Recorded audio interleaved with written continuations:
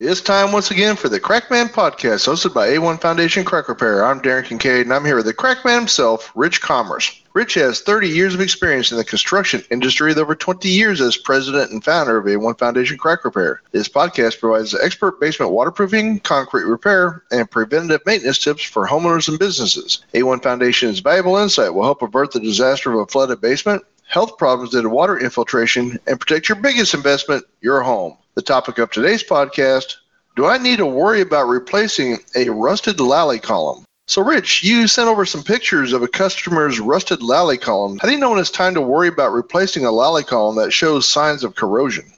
Well, pictures I sent over that will be posted came from a customer over in Lexington, Mass. And people had bought the house and they had a home inspection, and the home inspector had mentioned that they should be replaced because they're rusted. Now, to answer your question, should you worry about it? Well, to me, worrying's a fool's insurance.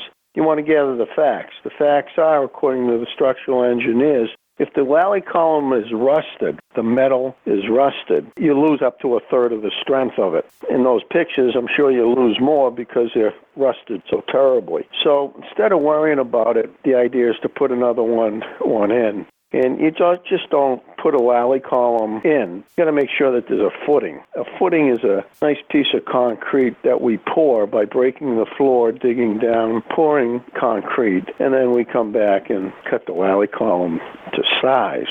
Now, the lally columns that we use are concrete filled with steel on the outside, with a thick piece of steel on a top plate that goes against the beam with a cup that's welded to it, and then it's bolted into that beam.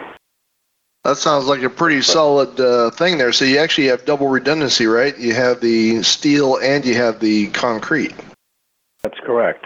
A lot of people ask me, well, how come they rust? Well, the reason that they rust is in the basement or in the garage, there's humidity, and metal rusts.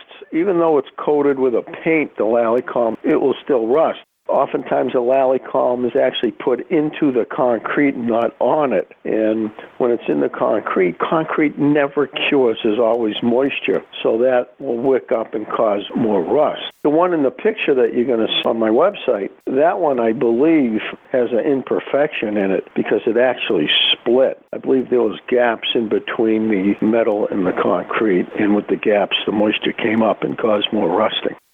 Well, the good news is if you do have a problem like that, there are experts out there like the Crackman who can actually take care of it and fix it before you have any further problems with your structure of your house, right?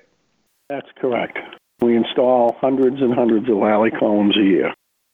Very good, Rich. Thanks for explaining when it's time to consider replacing a rusted lally column. If you have a basement water problem and think you need a professional, or if you'd like more information on foundation crack repair and basement waterproofing topics, please visit a1foundationcrackrepair.com or call Rich at 866-929-3171. Or you can email Rich at info@a1foundationcrackrepair.com. Thanks for listening, and keep that basement dry.